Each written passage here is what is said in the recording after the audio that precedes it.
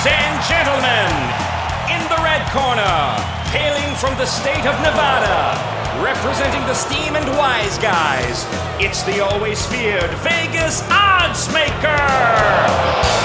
And in the blue corner, the crowd favorite from South Florida, Mark Winning Picks Lawrence. And now, let's get it on! Against the spread, Winning Picks with Mark Lawrence. Welcome back, everybody. Once again, this is Mark Lawrence along with Victor King, and we're all set to go against the spread in this week's college and pro football cards. Week number 8 of the National Football League season as we approach midway throughout the 2019 football season. And with that, I want to welcome our co-host Victor King from King Creole Sports into the show. Victor, I hope your week was a good week last week, and I hope you liked the football card this week as well. I like the football card this week. It's also day 2 of the 2019-2020 NBA season. Of course, we're recording the podcast on Wednesday morning, and we had the Raptors and the Clippers as victors in day 1 of the NBA season. And before I get into our review of the Playbook Football newsletters, you heard it here first, Mark. The Golden State Warriors team will not even finish in the top 4 of the Western Conference this season. They'll be lucky to make the playoffs. I project Golden State to finish somewhere around number 5 or number 6 in the Western Conference. Wow, big step back for the Golden State Warriors this year. Perennial champions and one of the all-time legendary teams, arguably, in the NBA annals. And I guess that case can be made largely because of Kevin Durant not being there and the concern about Klay Thompson, so forth and whatnot with the Warriors. That and the fact, I think, Victor, if you also throw in the other parts of the puzzle of other teams being well-stocked this year in the NBA West Division. The LA Clippers did a real nice overhaul. The Lakers reel in Antonio Davis, and it looks like it's all up for grabs in the West, as it usually is, but one of those teams up for grabs might not be, as you mentioned, the Golden State Warriors. So we'll put that down on our to-watch list throughout the course of the NBA basketball season this year. As you mentioned, the NBA did tip off Tuesday night with the aforementioned LA Clippers pulling an upset, if you will, as a home underdog when they beat the Lakers. It'll be nice to see basketball back on a daily basis here in the NBA. Let's get over to the football side of things this week, if we will, on the show. And let's kick it off with the college football scene and what it is that we learned in the world of college football last week. And I'll start it off, Victor, about what it is that I learned right at the top of the show. And the things that I learned is that throughout the course of this time of the season, when you have these undefeated football teams, and we're down to 10 of them now, 10 undefeated teams in the FBS, 3 of them coming out of the Big Ten, 2 from the Big 12 and the SEC, 1 from the ACC, and 2 of them Group of 5 teams. But what we're going to see, this pattern is going to continue to keep evolving, and that is that the noose gets tighter and tighter for these undefeated football teams. We saw that last week. I think case in point, exclamation point on the Wisconsin Badgers, who were obviously caught looking ahead to the Ohio State Buckeyes when they went into Illinois last week, played a very sloppy football game, and they paid the price. Now this football game against the Buckeyes this weekend will not be what could have been the game of the year in college football. It'll be a good football game, and I think there'll be a lot of eyes still drawn to the contest, but the Badgers go in with their first loss of the season hanging over them. We also saw another undefeated team fall last week, and Boise State bit the bullet. So we'll see out of these 10 undefeated teams that are going into play this week, how many of them survive. And the one note that I'll throw out there, Victor, about the noose getting tighter and tighter on these undefeated teams, and we'll lay this out as we always do in the Playbook Football newsletter, when in our Smart Box we will lay out all the parameters about what teams qualify with the noose as it tightens. I will say this, that the noose generally tightens for these football teams when they're on the road with an undefeated football team. There's nothing like a live home dog in college football to knock off an undefeated football team, as the people in Illinois know this weekend. That was my first observation on what I learned on the football card last week. What about you, Victor? What was your take on the college football scene? Well, first off, what I learned is I think overall we do a pretty good job with our newsletters. Anytime we get a week in which the Playbook newsletter the midweek alert, and the totals tip sheet all turn a profit in the same week. That's a good week. I've got the Playbook newsletter, 4 and 3 last week. Midweek alert, I believe, swept the board, right, with Oregon State, Oregon, and the Minnesota Vikings. A slight profit in the totals tip sheet, 2-1-1 overall. So obviously it would be a good time to check out the Playbook.com website and grab one or all three of this week's newsletters. You mentioned home dogs in terms of college football. I love your little Smart Box blurb this week on laser-focused home dogs. That's on page 3 of our Playbook newsletter number 10. So far, so good in regards to the newsletters. Now, Mark, what I learned in college football last week is, number one, I don't bet a lot of over-unders in college football. Maybe, 1, 2, 3, maybe 4 on a Saturday tops. But there was a game in which I wagered on that, there was a little bit of a bad beat. And whenever I lose a game in this fashion, the ideas start floating in my brain. And number one, we will say that in terms of college football totals plays, Georgia Southern game, the Sun Belt game on Saturday, in which I played a few dollars on the under 43 in that particular game. We looked at the weather forecast. It looked like it'd be pretty sloppy down there. A quagmire, 2 run-focused teams. And I was pretty sure that the under was a good play in that particular game. And, in fact, it was. The game was 10-10. And what do you know, though? The game went into overtime. Coastal Carolina, Georgia, and Southern tied at 10 points. And then that's kind of when all hell broke loose. And that's what happens in overtime periods by far. We had each team score a 7-point touchdown in overtime. We had each team score a 7-point touchdown in second overtime. And then we got a 25-yard field goal in the third overtime, followed by a Georgia Southern touchdown to win the game 30-27. All of a sudden, we were there, of course, with only 20 points. The next thing we knew, we had lost the game by 14 points. 37 points were scored in that college overtime period. Again, all in a quagmire. And I've said it before, we'll say it again.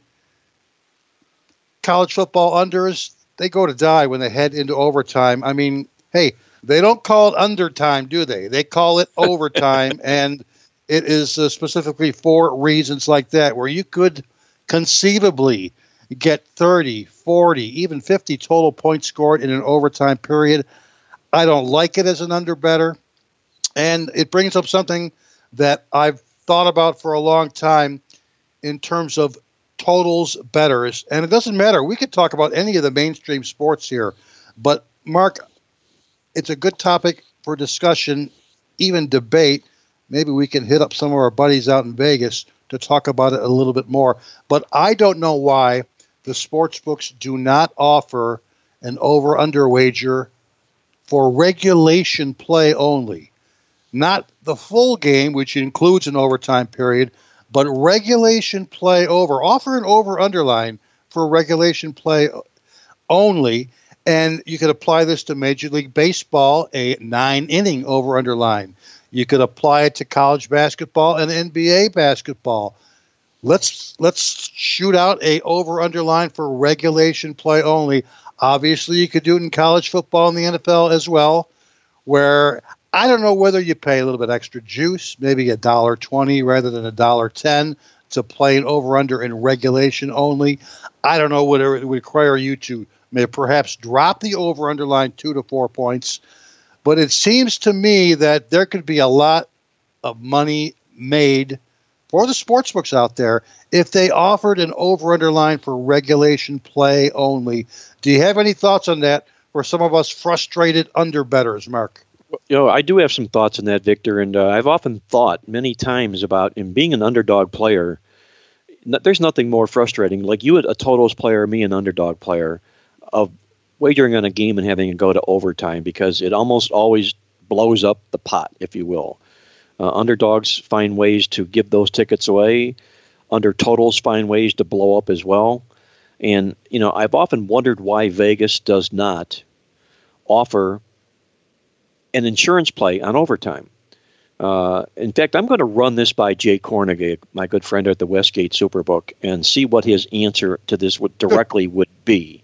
And they're in business for one reason, and that's to create action. And the more action they can create, the more bets they'll take, the more of a handle they'll have, and the better position that they'll be in. And it only seems natural to me that in offering overtime insurance and maybe paying $1.20 instead of $1.10, one, that 10 cents difference is a huge, huge edge for the house. And two, the bettor might feel comfortable, especially if he's stepping up and stepping out on a play, a major play that he's making an underdog with or an under total, and doing such as that. So I will do this. I will reach out to Jay Kornegay between now and our next podcast next week, and I'll let you know what Jay had to say about that. Right. And, I think it could only end up serving not only the bettors well, but also the sports books as well as indeed. And I think it's a great point, and we'll share the response come next week on the show this week. One other quick thought, Victor, that I have and what I learned last week in the world of college football is that the hot seat continues to get hotter and hotter for certain college football coaches. It almost always happens year in and year out, and we're seeing it once again this football season. Last week when Vanderbilt lost at home in perhaps arguably, I'm saying arguably because there's been quite a few upsets this football season here, Illinois' takedown of Wisconsin last week being a classic case. But when Vanderbilt lost at home to UNLV, my goodness, UNLV, one of the dregs of college football, on their home field, it only certified the fact that Derek Mason is indeed a coach waiting to walk the plank. And it's going to end up happening at Vanderbilt by the end of the football season here. I just hope it doesn't happen between now and the end of the season here, because when you do make coaching changes in midseason, it's never any good for the football team.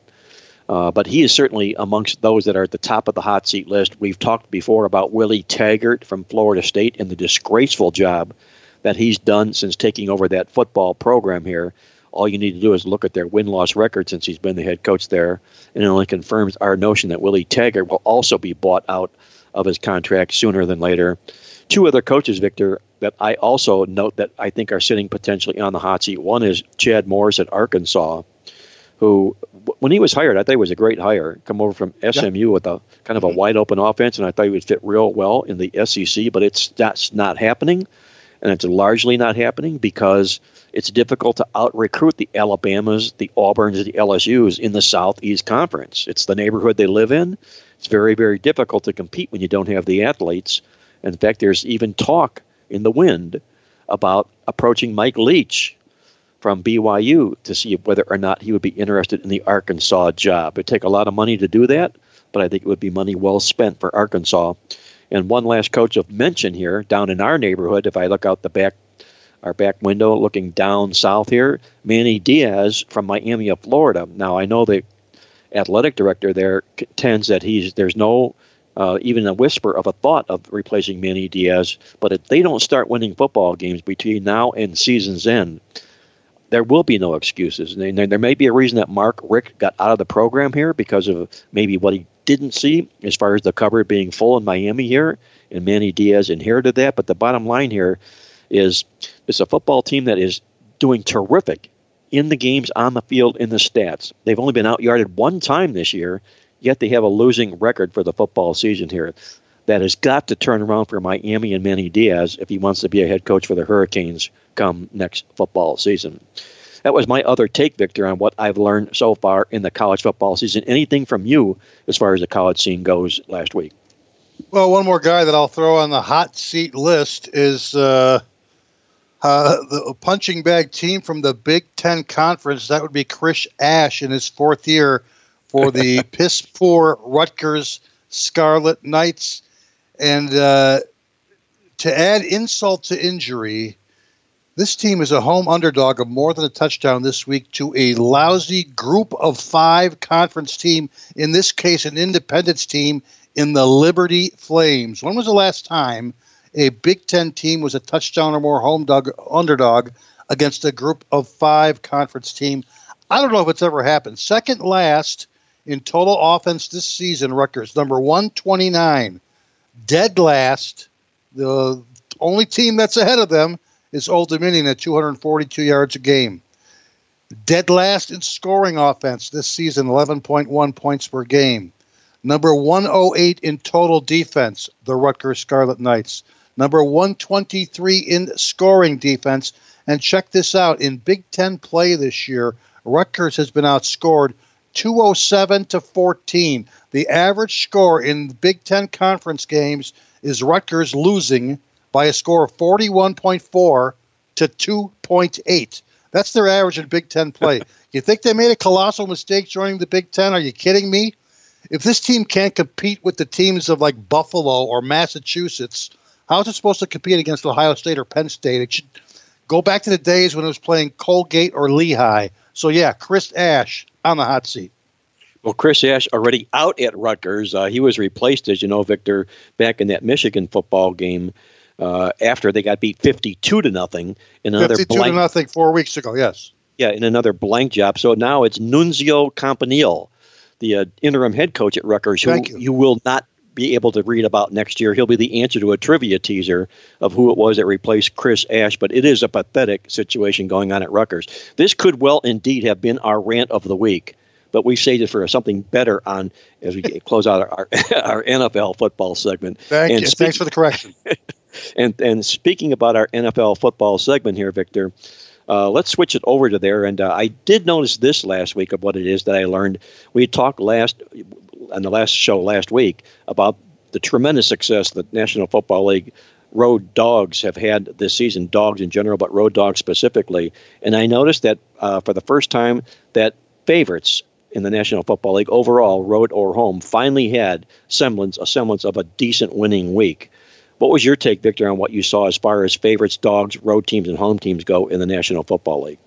You know, we touched just briefly last week on the fact that in the good old days of betting and handicapping, you would assign a specific home field advantage to every team in that league, whether it's NBA, college basketball, college football, pro football. That doesn't happen these days. It's a lot more sophisticated. The home court advantage should be different for every single team throughout any league.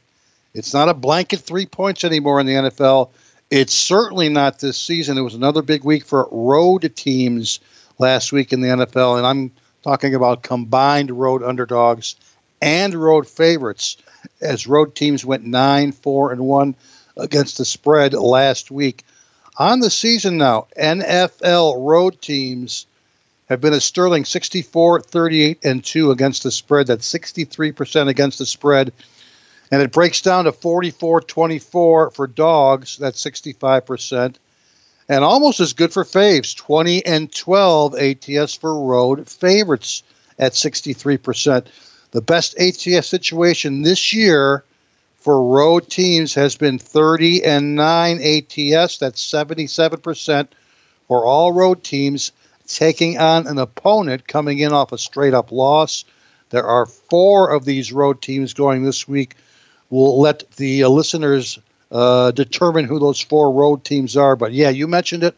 Another big week for road teams, even some big road favorites. Yeah, we'll see how that shakes out this football season here. It's obviously been a good year for those road dogs. I wrote about that in this week's column of the USA Today and pointed out the fact of the great success they've met with. But we do know that what goes up usually comes down in the National Football League, so we'll see where that total settles by the end of the 2019 football season. One other quick note that I picked up on here, and this is once again from our good friend Steve Crabb, the Texas Tornado in Dallas, and he commented on the fact, and I was not aware of this, and it really is eye-opening, about the success of football teams or the lack of success of teams that run the ball effectively or those that don't. And if you look at last week's breakdown of the Chicago Bears-New Orleans Saints football game, Steve called out this fact, and this is really eye-opening, that in that football contest, the Bears rushed the football for 7 attempts. They passed 54 times. That's a 7-54 ratio in a football game in the National Football League. It was the lowest rushing attempts total by any Chicago Bear football team in their entire team history. And for that, head coach Matt Nagy should be reprimanded. I mean, you cannot go into a football game and ask your football team to not establish a run in this league and expect to win a football game. It got out of hand early for the Bears, and it never got any better. I can assure you that between now and the next week or two against the Chargers this week when they play Philadelphia, the Bears will begin to have to establish a running game at some point in time. What's even more mysterious to me, Victor, is the fact that it happened after a bye week. It's not like the team was worn down, tired, and injured or depleted at the running back position here. That was their game plan, and it was absolutely ridiculous. And as Steve says, one of our favorite quotes, and it comes from Morgan Wallen. I think I mentioned this on the show, maybe a show or two in the past, but our good friend Charles Milstead and his beautiful wife Kathy, her daughter plays lead guitar in a country band called Morgan Wallen. And one of their popular songs that they've run, they played the song and they wear a hat. It's called "Run the Damn Ball." And that's exactly what you should be seeing on the headset of Matt Nagy this football season. Run the damn ball, because the Chicago Bears are in a deep world of hurt if they don't establish just that. Any other take you had, Victor, on what you saw and what you learned in the NFL last week before we head into our rant of the week? In regards to that particular game, I was thrilled by the outcome because I had the Saints as a selection in the Wise Guy contest, and it was a nice outcome. Now, sharp bettors already know that the Bears were a good play against team this season when they finished 12-4 last year. They were a prime candidate for a 2019 regression, and we are certainly seeing that. But talk about getting out of your comfort zone and running the ball only 7 times. This guy, Nagy, looked like a savant last year, and it's basically just the opposite this season. Another team that's had some absolutely horrific rushing numbers, and Steve brought it to our attention as well, our buddy Texas Tornado. The fact that the winless Cincinnati Bengals have been outrushed this season through 7 games by a total count of 1,323 yards allowed on the ground, only 373 gained on the ground, Cincinnati Bengals. So it's no surprise they're dead last in rushing at only 53.3 yards per game, and dead last in rushing defense, allowing 189.0 rushing yards on defense. Again, number 32, dead last.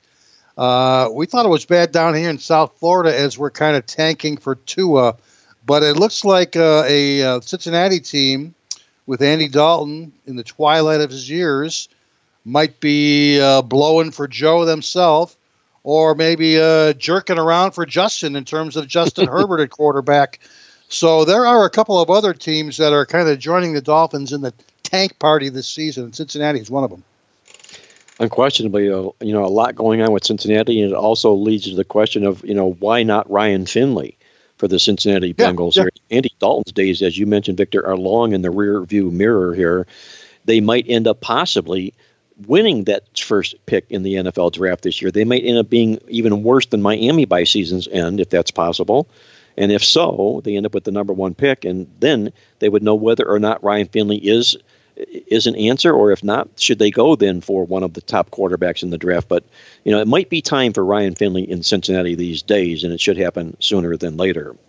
With that, it's time. Let's get on to it now, Victor, for our rant of the week. And Jeff, if you would do the honors, please. And now, this week's rant from Mark and Victor. I want to start this off by saying this, and I don't like making cases for games that I lost, and I'm crying towel because of a loss. But we used the Philadelphia Eagles last week as a big play against the Dallas Cowboys, and we felt we had everything working for us in the game. Perhaps arguably a bad injury situation in the game, but nonetheless, we liked our chances and we liked our stats. But what we didn't like is the fact that their head coach, Doug Peterson, went out of his way to say, in quote, that they're going down to Dallas to win this football game.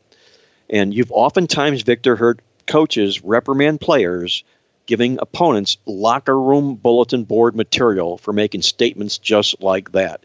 And I have to scratch my head and wonder what on earth was Doug Peterson thinking, knowing that he didn't have a full deck going down to Dallas. And why would he even want to wake up a sleeping giant in the Dallas Cowboys, who were limping into that game off 3 losses in a row themselves?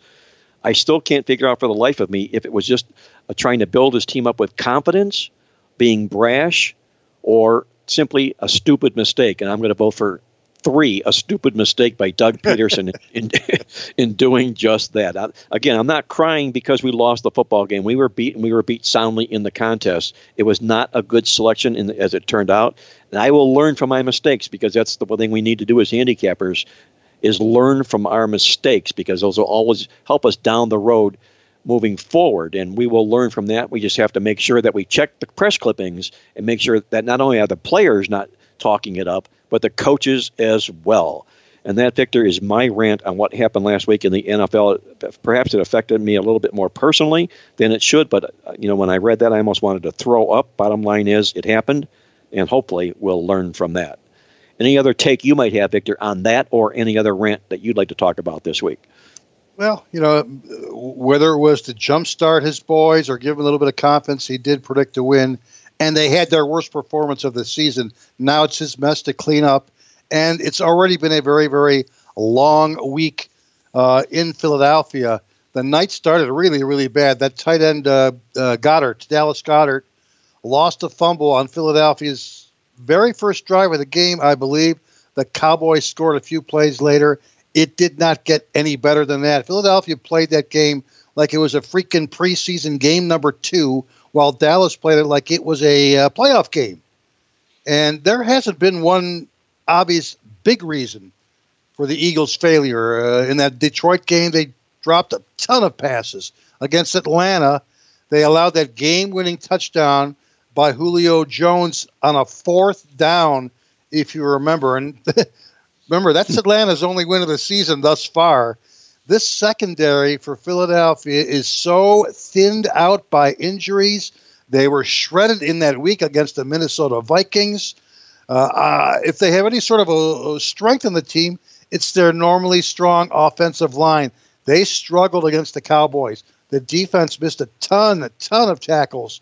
Once again, turnovers were a big-time problem. And it just seems like in each loss, there's a different problem. Obviously, Peterson deserved the kudos for his acumen during that Super Bowl season. But he's also got to take a lot of heat for a team that's been very, very sloppy and very unprepared at times. Maybe all that praise for the championship season was a little bit premature. Obviously, for Philadelphia, the answers, if there are any, are very hard to come by. But it's on Peterson to figure it out, or this very talented team is not going anywhere. And that's a guarantee for you, Mark. Well, I will take that with a grain of salt and keep it in memory bank moving forward with Philadelphia here. And as we outlined in our newsletter this week about the Eagles going to Buffalo, this is Philadelphia's 3rd straight road game in a row. That is almost always a fade play against situation for teams in the NFL. But to that, I will say this. ABO, always beware of the obvious. The obvious is that the Philadelphia Eagles laid a huge egg on national television Sunday night.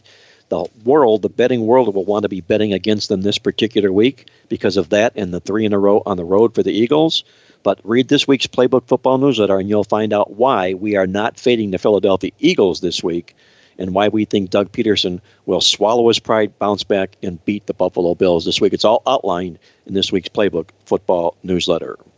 Hey, don't go away, guys. When we come back, Victor and I, we're going to hop over to our college football game of the week here on Mark Lawrence Against the Spread when we're back after this brief commercial break.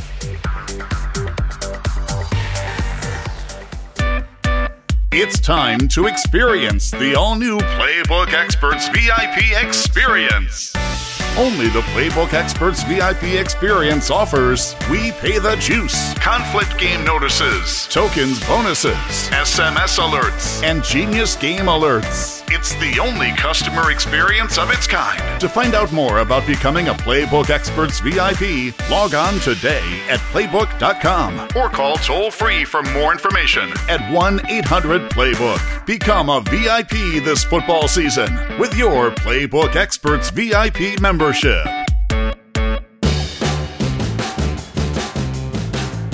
Alrighty, guys, welcome back once again. This is Mark Lawrence along with Victor King, and we're going against the spread on this week's college and pro football card, and it's time for our college football game of the week.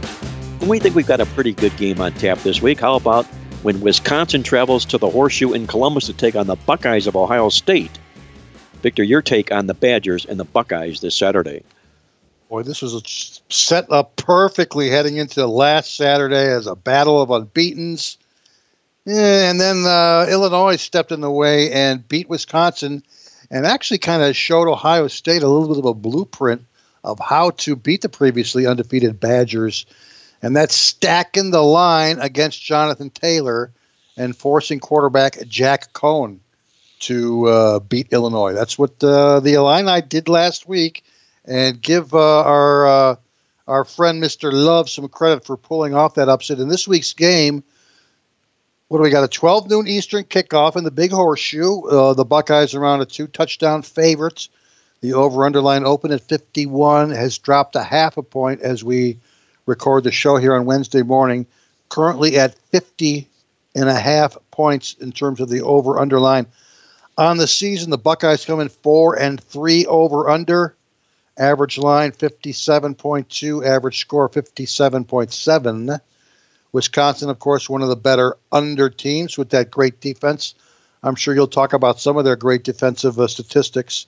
2-5 over-under in the season. Average line for Wisconsin 50.4, average score 47.3. So their average game has gone under by just over a field goal.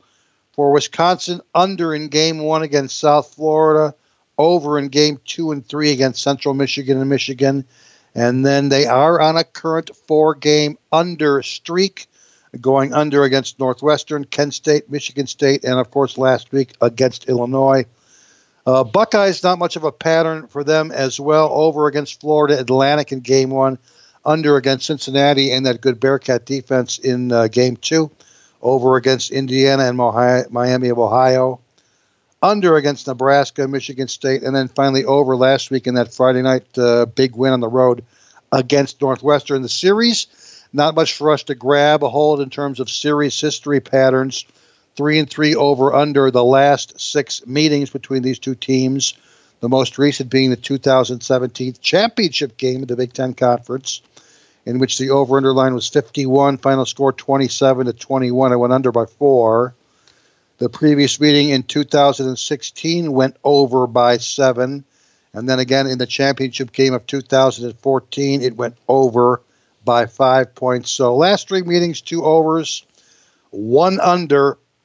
Based on the point spread and over-under line, the implied score of the game is Ohio State right around 32, Wisconsin right around 18. Of course, we've got the numbers. We've got both teams playing fabulous offense and probably even better defense. I'm a value guy, and I got this game pegged somewhere around 55 to 58 points.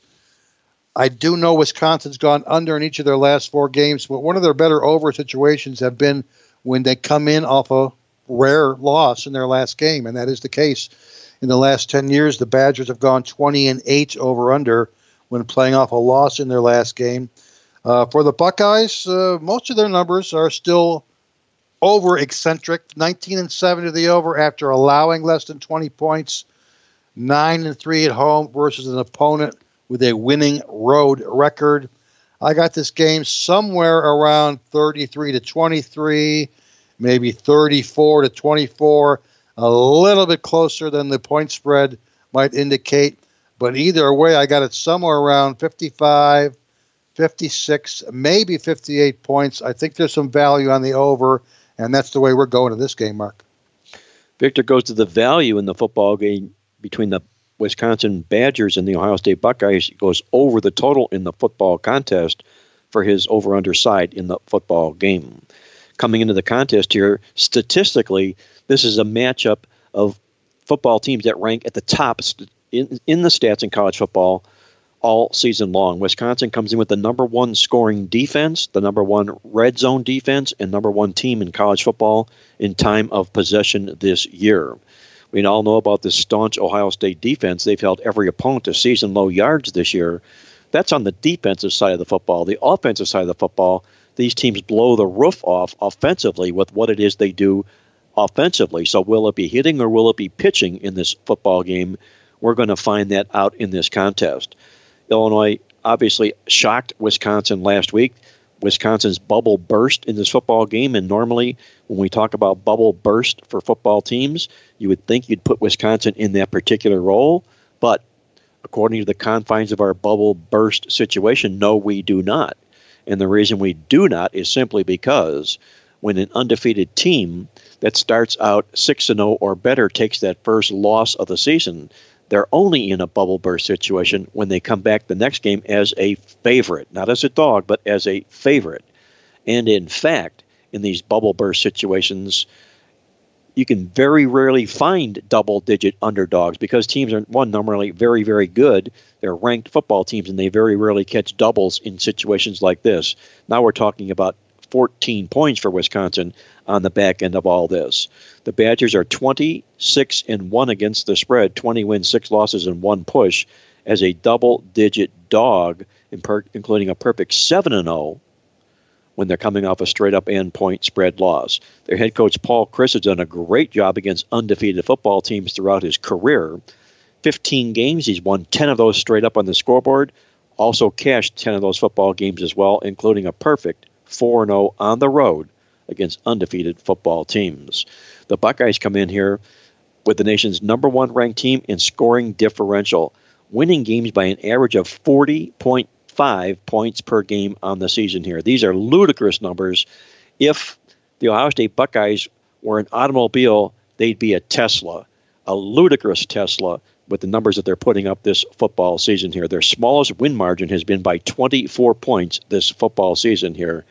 And I would say all in all, the Buckeyes have not taken a step back after Urban Meyer left. Ryan Day's done a great job with this football team here, obviously. The Buckeyes 4-0 to the spread as a host in this series, but the bottom line to me is the number. The number always makes the game, and in this case here, Paul Chryst from Wisconsin, in his career, when he's coming off a straight-up end point spread loss, he's 17-1 straight up, 12-3 to the point spread, including a perfect 5-0-1 to the spread as a dog when coming off a straight-up and point spread loss. I'll grab the points with Wisconsin. The Buckeyes win the football game, but they don't have to win by a mile. I'll take the Badgers plus the points on my side in this football game.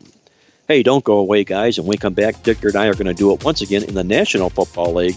We tear down a beauty in the NFC for our NFL Game of the Week. We'll do that and more. How about the Vegas when we're back with more here on Mark Lawrence Against the Spread. All new Playbucks tokens are here. Only at Playbook.com can you earn rewards and get up to $100 in free Playbucks tokens to use as you choose. And with your Playbucks tokens, you can use them for Playbook Experts picks and selections. Plus, you earn 20% in free bonus tokens when you do. If you haven't got your $100 in free Playbucks tokens, do so now. Simply visit Playbook.com and click on the tokens link. It's that easy. That's the all-new Playbucks tokens waiting for you at Playbook.com. If you haven't seen Andy Isko's The Logical Approach football newsletter, then you owe it to yourself to download this week's newsletter in time for the football games this week. Andy's statistical and fundamental take on every week's football card is comprehensive and visionary. Many say it's like money in the bank. Check out the new issue every week at TheLogicalApproach.com. See what winning football information is all about at TheLogicalApproach.com.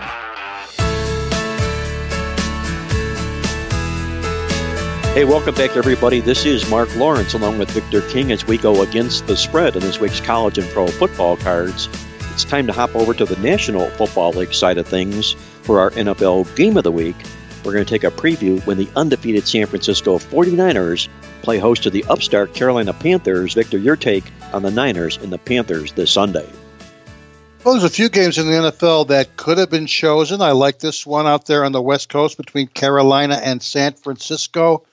We've got the Niners somewhere around about a 5.5-point favorite as we speak. The over-under line opened at 41.5. And it hasn't moved off that number. Still strong at that 41.5. despite the fact that I'm seeing slight majority of the number on the under. About 60% of the early public action is on the under in this particular game. Again, it hasn't moved. If it does make a move, I actually see it going up about a half point, and I say that because I think we've got a little bit of value on this game going over the total. I understand why a lot of the public money is on the under. People have short memories. A lot of the squares out there make their move this week based on solely what happened last week, and they saw the Niners beat the Redskins at 9-0 on the road. Another game that was played in a quagmire in our nation's capital. And the fact that Carolina didn't play last week, they had their bye, kind of means that Joe Public has totally forgotten that Carolina has been one of the better offensive teams in the NFL this particular season. In fact, in regards to overall over-under results, we've got a complete contrast here between these two particular teams. Carolina, 4-2 over-under on the season. Average line in Panther games, 46.7.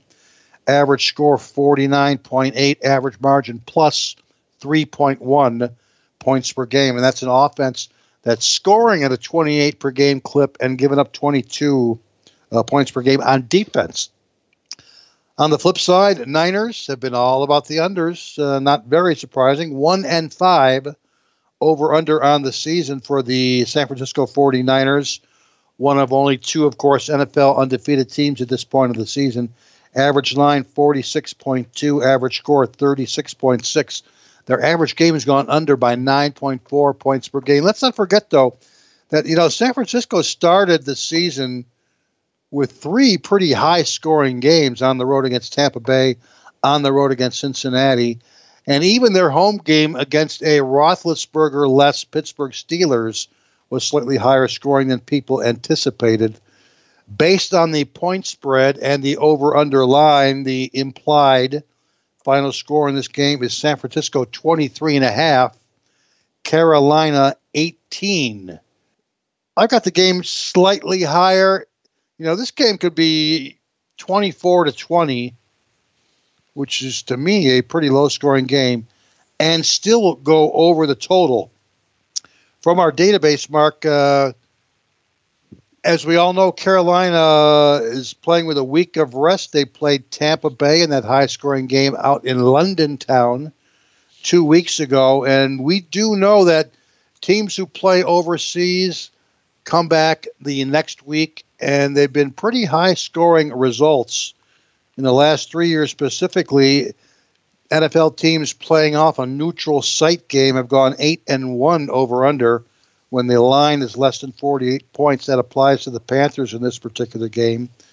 A team that has scored, I believe, 38 and 34 points in each of their last two games.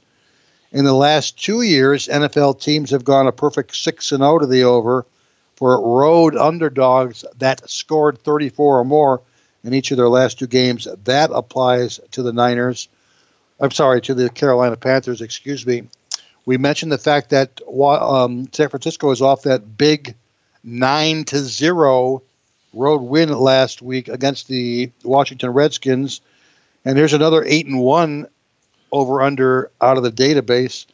NFL teams off a road win in which they scored 10 or less points have gone 8-1 to the over since 2011 when the over-under line was less than 47 points. Again, we're all about value. And if this game was played in the first 4 weeks of the season, the over-under line would be somewhere in the range of 46 to 48 points. It's at 41.5 right now. I think there's some value on the over. That's the way I'm leaning right now. At Carolina, San Francisco, I think the line's going to go up by a half a point, maybe a full point. So if you're going to join me in this over, you'd probably want to play it as early in the week as possible. But yes, Mark, right now we're leaning over with the value in the Carolina-San Francisco game. Victor likes the value. He likes the leaning to the over value in this football matchup Sunday between the Panthers and the 49ers. And as we outlined in this week's Playbook Football Newsletter, my weekly Bet You Didn't Know column, this week it's titled My Favorite Memory. And what it's all about are teams in the National Football League that played in London the previous game, and they come back in their next game with an over-under total That's 44 or fewer points. That's the case for the Carolina Panthers in this football game. Happens to be on the blind, a nice 19-6 point spread situation all time in these particular games, with this week Carolina coming back from London with that extra week of rest.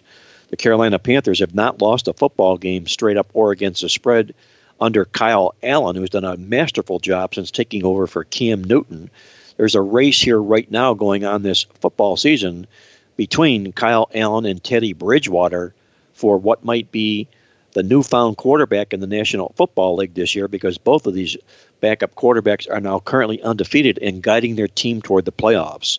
The Carolina Panthers also come in here 7-1 against the spread with a 500 or better record when they have rest, and they're coming off back-to-back wins. Looking at the San Francisco 49ers side of things, they've gotten off to this terrific start in the National Football League, undefeated. Them and the New England Patriots, the only two football teams to date in the NFL that have not tasted defeat. San Francisco a perfect 6-0 to start the football season here.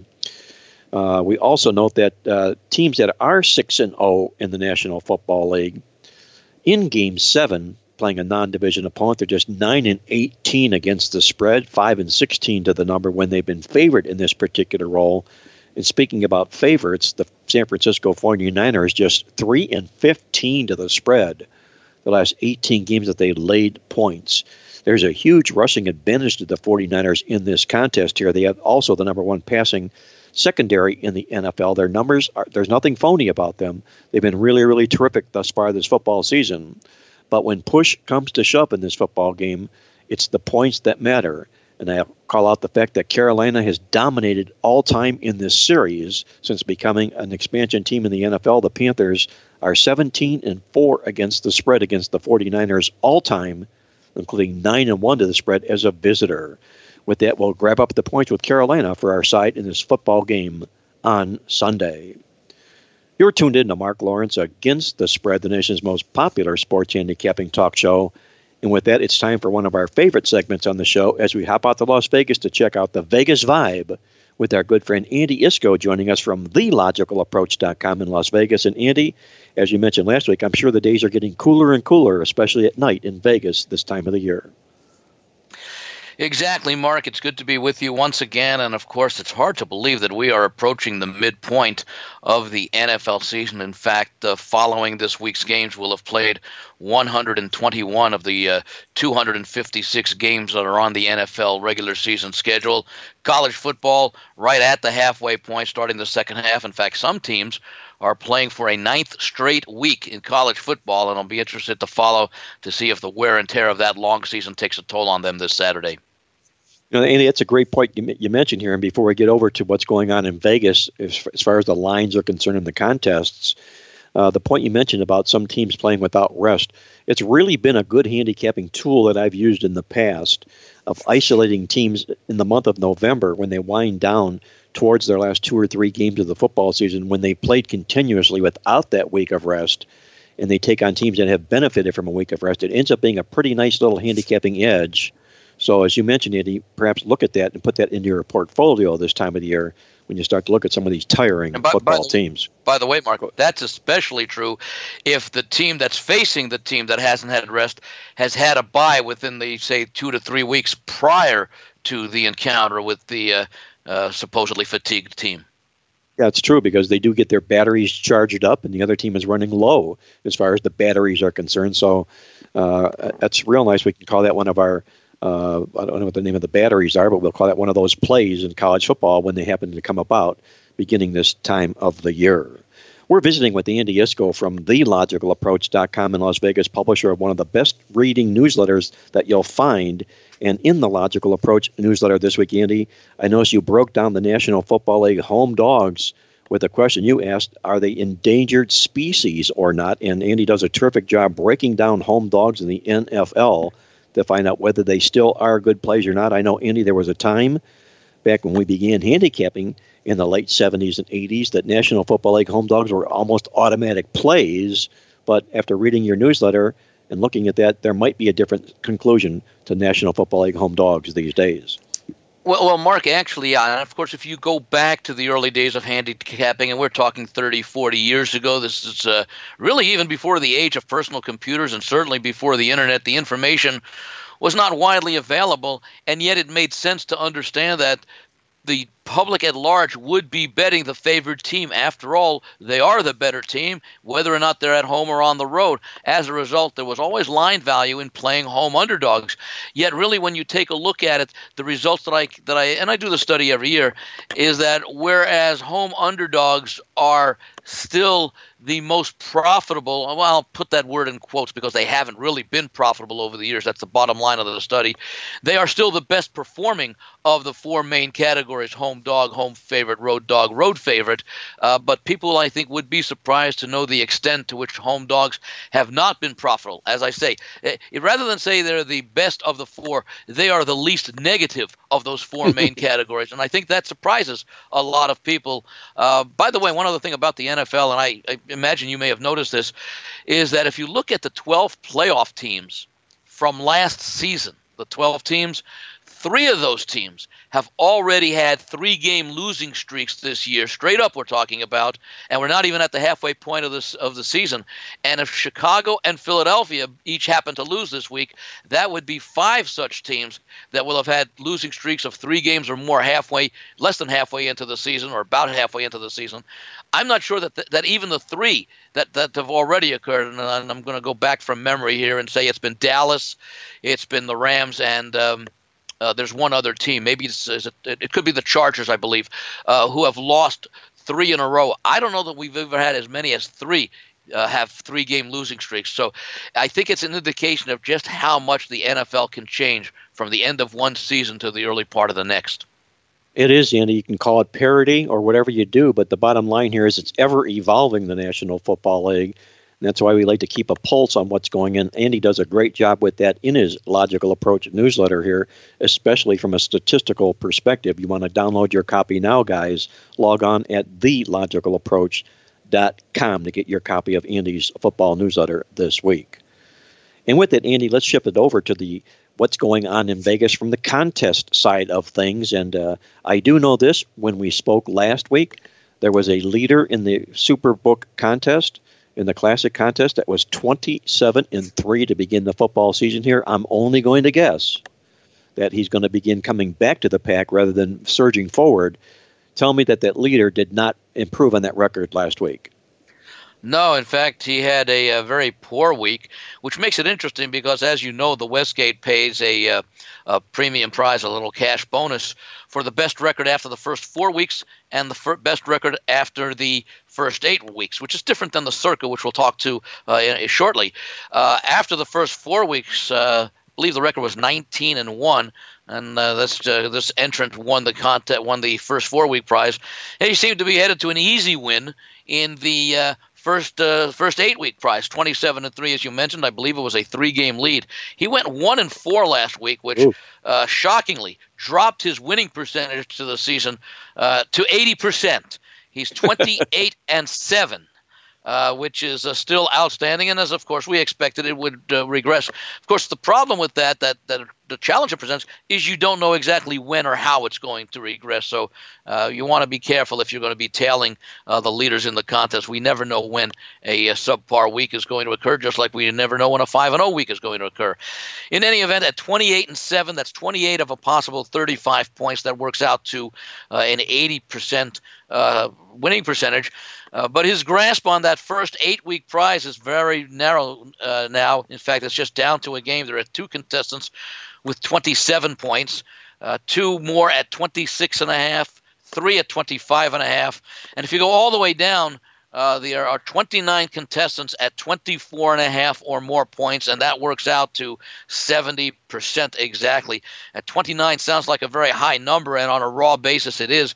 When you consider that the field of entrants is roughly, I think it's 33-28, something like that, the number of entries, you're still talking about less than 1% Still very impressive, but when you consider it in the global picture of 3,300 plus entrants, it's still a very, very small percentage, indicative of just how difficult it is. So congratulations to those who have been hitting at that clip so far. As far as the top 5 consensus plays last week, they had winners with the Indianapolis Colts, Minnesota Vikings, and the Los Angeles Rams. The 2 losers last week, the New York Giants, a lot of people laid the 3. In fact, that was the number 1 selection in the entry in the contest. 1,076 entries on the Giants, basically a third of the entire field. Very close, the Rams, which did succeed, 1,073. So a difference of 3 just separating the top 2 choices. I can't recall that we've ever had 2 selections in the same week taken by nearly a third of the contestants. The 49ers did not cover. They lost by half a point, or they missed pushing by half a point, laying 9.5 in that beautiful 9-0 win at Washington last week. So for the week, the consensus 3-2, 19-16 for the season. A losing record when the overall contest has been on the favorite team in a game. That's 26, 34-2. However, when the underdogs have been the more popular choice, slight profit at 22-19. Moving over to the Super Contest Gold, that's the winner-take-all $5,000 entry fee. The consensus there last week was 3-2 winners with the Colts, Vikings, and Rams. Losers with the Giants and, surprisingly, the New York Jets. But keep in mind, there's only 117 contestants in that contest, so we're not going to have a huge split. The Giants were the number 1 team selected, with 41 of the 117 selecting that. Colts were number 2, and the Jets were actually the 5th selection, but only 29 of the 117 picked that, but that was good enough to be 5th. For the year, the consensus now 21-17-1. Favorites faring better than when the overall Super Contest Classic picks them, 23-22-1, a winning percentage, but losing at the window. When underdogs have been the choice of the $5,000 entry fee contestants, they've performed extremely well, 33-22-1. The one leader in the contest has a record of 25-10. That's 71.4%. That's very impressive. There are 2 contestants at 24 points, 2 more at 23.5. And if you go down to the top 25, there are 25 at 21 or more, and that's exactly 60% of a possible 35 points. So the Classic still showing some very good results at the top. Now we're going to go over to the Circa contest. That's the new contest this year. It's patterned after the Super Contest at the Westgate. This is being run right now by the Golden Gate and the D in Las Vegas. Soon to be home of the new Circa Hotel, expected to open in just over a year in December of 2020. Last week, the top 5 consensus plays, interestingly, in this contest were all favored teams. They had winners with the Rams and the Colts. They had losers with the Giants and the Bears. And they had one push because the line in this contest had the 49ers laying 9 to the Washington Redskins instead of the 9.5. That was actually the more consensus betting number, and also the line that I mentioned in the Westgate contest. So 2-2-1 for the consensus in the Circa, 17-16-2 for the season. A slight losing record when the top selection in each game is on the favorite team, 27-30-1. However, also doing very well when the underdog in this contest is the preferred side, 28-17-1. I mentioned before the standings here in the Circa. They have a prize for the best record after the first 4 weeks. And then rather than have it after the first week, what the Circa does is they have quarterly prizes, weeks 1 through 4, weeks 5 through 8, 9 through 12, and 13 through 17. And if you recall, this is before we started doing the podcast, but over the summer, the Circa was expecting to have an overlay. They guaranteed $1.5 million prize fund. Well, it turns out they did not have that overlay because they got more than the 1,500 entrants needed. They got 1,875. And so the extra money, instead of going into the main prize pool, actually went into the pool for the quarterly prizes, which was guaranteed initially at $50,000 per quarter. But with the increased prize fees, that is now $143,000 plus per quarter for the contestants who achieve the best record over those 4 weeks for the first 3 quarters and the final 5 weeks at the end of the season. And currently, 13-2 is good enough to lead the second quarter. The final week of the second quarter is this week. There are a number of contestants at 12-2-1, and a number more at 12-3. So $143,000 on the line in week number 8. As far as the overall standings, the leader, 27 of a possible 35 points. That's 77.1%.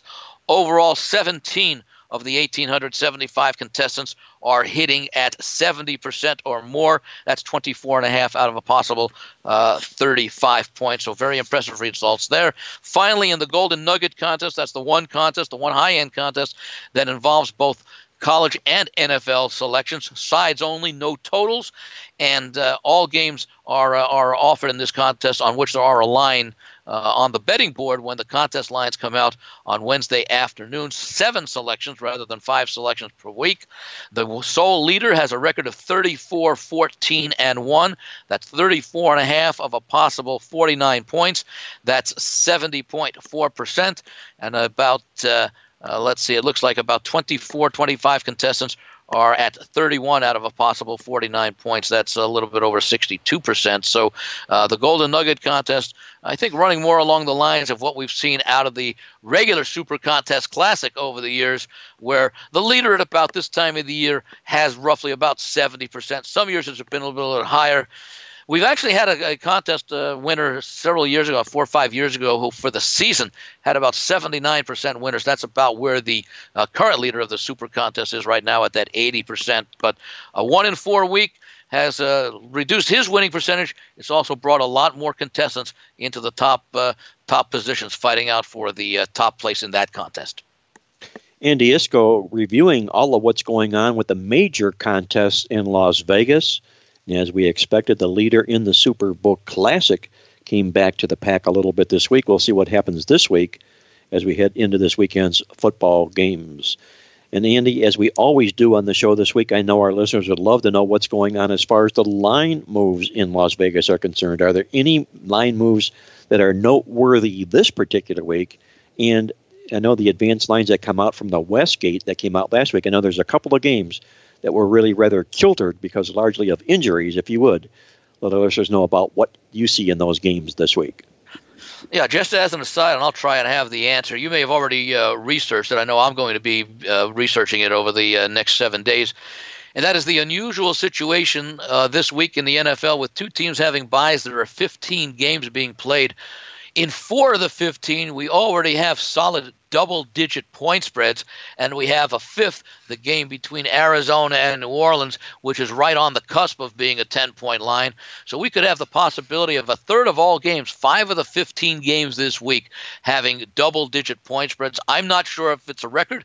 I think it probably is, but I'm going to go ahead and do the research and try and remember to report those results next week.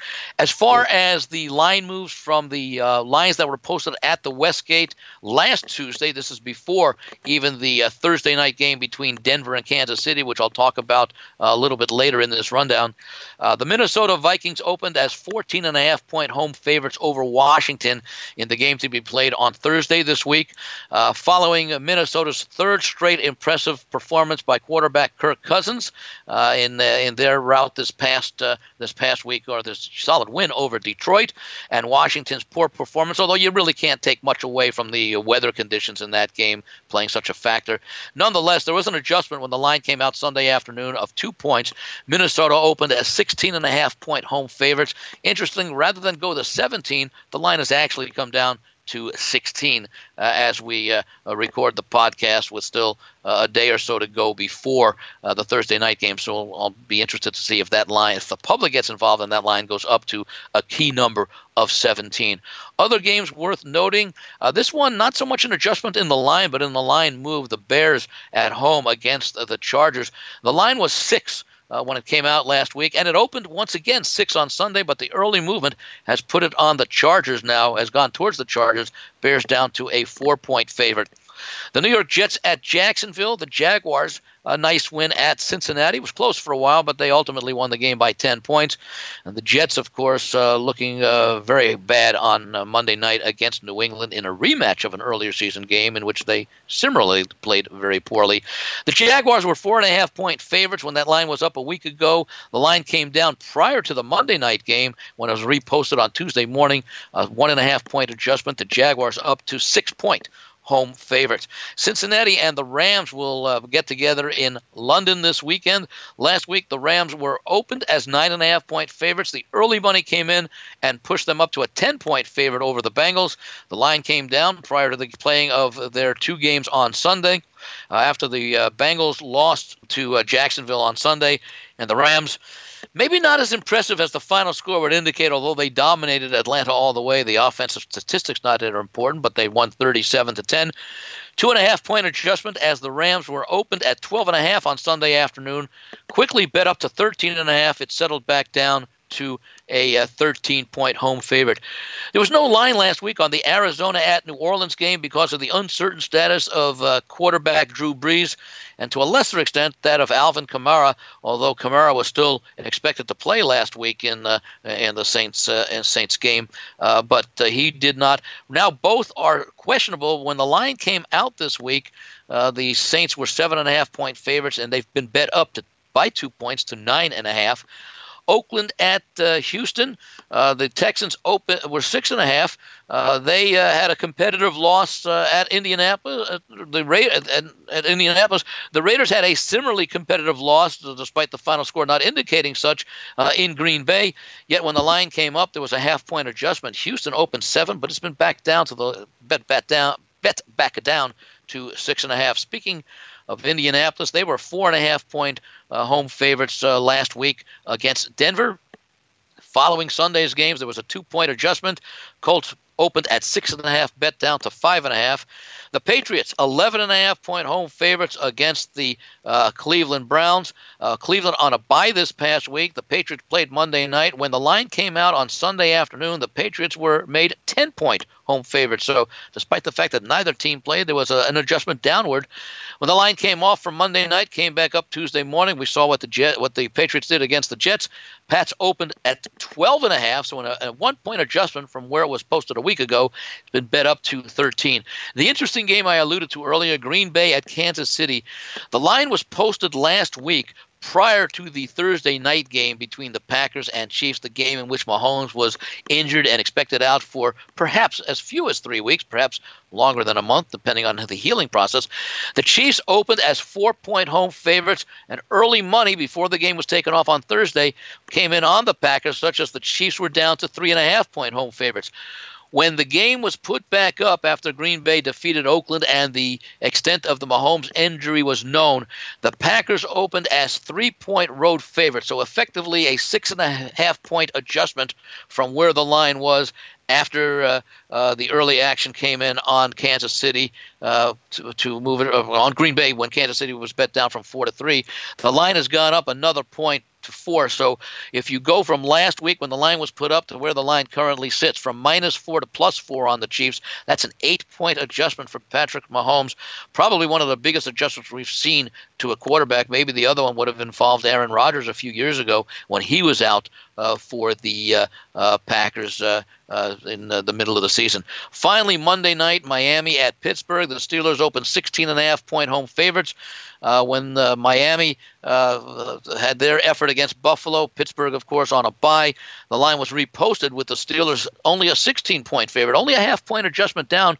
The betting action has, however, pushed that line further down to Pittsburgh just 14.5, and we'll be wondering to see if that line goes down to 14. I'm sure that the sharps and the professionals already are the reason why that line went down from 16 to 14.5. Not sure if any of them will get involved if the line does go down to 14, because the sharps take the approach, understandably so. Why would I take +14 when +16 or +14.5 was available earlier in the week? Good observation from Andy Iskoe at TheLogicalApproach.com in Las Vegas with a look at the current line moves and the advanced lines for next week from the Westgate Superbook in Las Vegas. And Andy, as we always do to end up this segment here, I know our listeners would like to know what you've got on tap this week for your NFL Play of the Week, and I'm sure everybody's hoping it's much like the Minnesota Vikings last week. Well, Mark, I actually did not get a chance because of those extensive line moves, so I'll just quickly run down those advanced lines for Week 9, beginning with Thursday, October 31st. It should be a fun game on Halloween evening.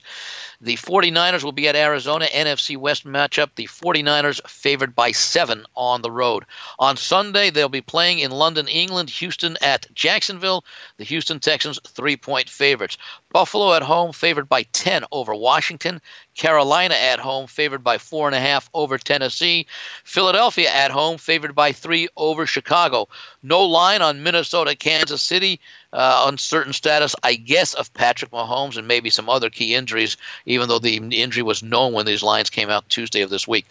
Jets, surprisingly, favored by 6.5. Maybe not so surprisingly when you understand they're going to be playing at Miami against the Dolphins.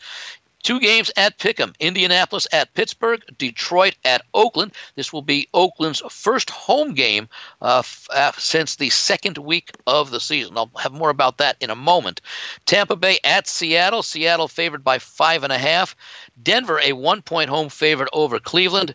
Green Bay favored by 4 in Los Angeles at the Chargers. New England favored by 6.5 at Baltimore. And Monday night, a rematch of an opening week game. Dallas will be at the New York Giants. The Dallas Cowboys favored by 9 points. As far as the play I'm going to use this week, I'll look at the game between Houston and Oakland. I mentioned that this will be the end of a lengthy stretch for the Raiders in which they will have played 5 consecutive games away from home, all against quality teams. Of course, the first 2 of the games of the 5 were true road games. Then they won the game in London, had a bye week, and they finished off with their game last week at Green Bay and this week at Houston. So they'll be looking forward for this long, extensive play away from home to end. At the same time, this is a key scheduling spot for the Houston Texans. They're off-road games at Kansas City, where they pulled a nice upset, at Indianapolis last week, where they lost 30-23, had a chance to tie the game at the end. This game against Oakland is their only home game for the better part of the next month, because next week they're in London, as I mentioned, to play Jacksonville. They have their bye. They return from their bye at Baltimore. So really a tough stretch for Houston. This is a game where they have a very favorable situation. They're favored by 6.5. We're hearing all about, of course, Patrick Mahomes. We're hearing about Russell Wilson. We're hearing about Lamar Jackson. And we're hearing a little bit about the Houston Texans quarterback, Deshaun Watson, who has had a fine season last year. He's improving upon that this year. And Houston, a team somewhat under the radar when it comes to potential contenders, but they've played extremely well. I like the spot for Houston. I don't like the spot for the Raiders. And this line, which had been 7 for a little bit, down to 6.5. So you've got an opportunity to lay points with a dynamic quarterback, a solid defense, going up against a team that's done an awful lot of traveling over the past month and a half. I'll go with the Houston Texans minus 6.5 over the Oakland Raiders. Andy likes the Houston Texans over the Oakland Raiders, the well-traveled Oakland Raiders this particular week, for his complimentary play on the show this week. And Andy, once again, a great job on the show as always. We're going to wish you the very best of luck this week. And Victor, before I let Andy go, was there a question you wanted to run by him on the show this week? No, I'm good. Andy actually answered my question when he went over this week's line, so we are good to go. And I know you're in agreement with Houston laying the points against Oakland, so let's make it a trifecta, and I'll join you guys on that play. Awesome. We appreciate that, Victor. Thank you. And Andy, once again, best of luck this week. We'll catch you next week, and may the ball bounce your way. Thanks, Mark. Let's all of us have a great week, and we'll look forward to doing it all again in 7 days. Hey, look forward to it, Andy. Thanks much. Be good. That was Andy Iskoe joining us from TheLogicalApproach.com in Las Vegas. Don't go away, guys. When we come back, we'll put the final wraps on this show with our awesome angle of the week, along with complimentary plays from Victor and myself, when we're back with the final segment here on Mark Lawrence Against the Spread. Attention sports fans, it's time to get in on all the football action at MyBookie.ag. This industry-leading website is renowned for having the best odds and more betting options than any other sportsbook online. This is why Mark Lawrence only endorses MyBookie.ag. Call toll-free at 1-844-900-2387 or go online to MyBookie.ag to open an account and start winning today. Get the odds you want and the fast payouts you need, guaranteed. That's MyBookie.a as in Apple and G as in games. Tell them Mark Lawrence sent you. Only the biggest, only the best, only at MyBookie.ag. Sign up today. And now, the moment you've been waiting for. From the hot South Florida sun, it's Mark Lawrence with his awesome angle of the week. All right, guys, let's get to it. Our awesome angle of the week. It comes from this week's Playbook Football newsletter, and we call it Big Time Bounce Back. And what we're looking to do in college football is to play on any underdog that's off back-to-back straight-up favorite losses if they were in a bowl game last season and are taking on a greater than 700 opponent who comes in off a double-digit win in which they did not lose to the spread. We do that because these teams in these big bounce-back roles are 28-11-1 against the spread. Our play this week will be on Oklahoma State. We'll grab the Cowboys plus the points for our awesome angle play of the week this week. And with that, let's turn it over to Victor King from King Creole Sports to find out what Victor's got on tap this week at Playbook.com. And also, Victor, if you would, your complimentary play for our listeners as well. Can do. We want to thank everybody who joined us over the weekend. Last Saturday, our 4-star over of the week in college football was in the ACC, the game between Duke and Virginia. Final score was 48-14. We love playing overs in college football that we get to cash in the third quarter, and that certainly happened in that particular game. So we want to thank everybody who joined us, 4-star over of the week. College football totals on the season, 10-5 now. We're very, very excited by those results. And then on Sunday night, I don't know how we did it, but we squeezed out a winner in the Sunday night game on under the total in the Dallas-Philadelphia game, the game we have talked about. We've gone to numerous lengths to talk about earlier in the show. I don't know how it stayed under the total of 50 points, but it did. There were 34 points scored at the half. But the second half of that game only had 10 combined points. So it's nice at least finishing the weekend knowing that your last play is in the books and there was a winner on Dallas and Philadelphia under the total. This week in the NFL, we've already got a 5-star, our NFL game of the month. It's an over. It's one in the early games. And it'll be up at the Playbook.com website sometime today on Wednesday. And for our free play of the week, we got to give the ball back to Tuco. To be quite honest, he's been the highlight of the totals tip sheet this season. He got off his loss 2 weeks ago with a winner last Thursday night when Tuco said to go over the total for the Kansas City Chiefs over their total of 26.5 on the road against the Denver Broncos. A game that Tuco somehow won, despite the fact that Mahomes went out in the first quarter of that particular game. Still, Kansas City scored 30 in that game. Tuco rebounded. He's now 5-2 with his team totals for the season. And, yeah, we're going there again. And when I say we're going there, we're going back to that stinky team we were holding our nose about earlier in the show, as Tuco's going Cincinnati Bengals under their team total of 18.5 points as they travel to London to take on the St. Louis Rams. Hey, it doesn't take much of a genius to go low with a team that's averaging only, 16.3 points per game on the season. And Cincinnati is basically stuck on 17 these days. In their last 6 games, the Bengals have scored 17, 17, 23, 3, 17, and 17 points. So that seems to be the magic number for Cincinnati. When we got a shot to go under 18.5, we're going to play it.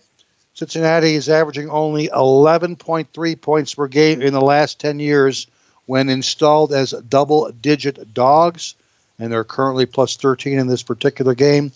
We know the Rams defense is rounding into form. That trade for Jalen Ramsey looks like it already paid off dividends in last week's win. And we also know the Rams have allowed only 11.7 points per game on defense when favored by more than 10 points. We also ran a query in our database for NFL regular season neutral site games like this one in London. And here's what the database revealed. Underdogs of 3 or more points in a neutral site regular season game have averaged only 11.0 points per game on offense in the last 3 seasons. There you have it, Mark. Tuco's team total of the week, Cincinnati Bengals under 18.5 points against the Rams in London. Don't forget our 5-star NFL game of the week goes on Sunday, and it'll be available at the Playbook.com website by Wednesday evening. That's Victor going under the total, joining Tuco with his complimentary play under the Cincinnati Bengals total of 18.5 points for his complimentary play on the show this week. And once again, be sure to download your copy of the Playbook Totals football newsletter to put yourself in the winner circle as far as handicapping NFL totals go this week, and for Victor's big 5-star NFL game of the week this Sunday. Before I get to my complimentary play on the show this week, I want to remind our listeners once again out there that our sponsors, MyBookie.ag, the only offshore sports book that I, Mark Lawrence, personally endorse, is offering sign-up bonuses to all Playbook readers. When you bet college football, you win, you get paid at MyBookie.ag. When you bet NFL football, you win, you get paid at MyBookie.ag. You can also get a sign-up bonus when you log on today at MyBookie.ag and use the promo code PLAYBOOK. Or give them a call toll-free. The number is 1-844-866-2387. That's 1-844-866-BETS. To get your sign-up bonus at mybookie.ag in time for the games this weekend. And speaking about this weekend, I'm releasing my 5-star college football game of the month on Saturday. It's part of another $99 football weekend of winners, including every college football and NFL release that I make this Saturday through Monday. You can log on today to sign up at playbook.com or give our office a call toll-free for fast, friendly, instant sign-up service at 1-800-321-7777. My complimentary play on the football card this week, this comes directly from our college football playbook newsletter selection. We're going to go with the Temple Owls and grab the points against Central Florida this week. And for Central Florida, the bloom is definitely off the rose. This is a football team that has no chance whatsoever of playing on a New Year's Day 6 bowl game this year with 2 losses. They're in a bit of a down spell, if you will, after having had that win streak snap, that 25-game regular win streak snap. They're now 0-4 to the spread the last 4 football games, and they simply do not seem to be playing with the same intensity that they had prior to that snap win streak. They're allowing 25.1 points a game against FBS opponents this football season. In the Temple Owls, they lost last week in what was likely a letdown after having upset Memphis as a home dog the week before. They come right back as a home dog in this football game, and in fact, they bring a 6-1 point spread record as home dogs of 7 or more points into this contest. Temple also ranked number 2 in the country in red zone defense this year. That's always nice to bring into a game against a team like Central Florida. With that, we'll play the points with Temple for our complimentary play on the show this week. And that's going to put the final wraps on this edition of Mark Lawrence Against the Spread. I want to thank our co-host Victor King from King Creole Sports, our good friend Andy Iskoe from TheLogicalApproach.com in Las Vegas, and until next week, our good friend Jack Reynolds, who we know is listening from above. Once again, this is Mark Lawrence reminding you to always remember to bet with your head, not over it, and good luck as always.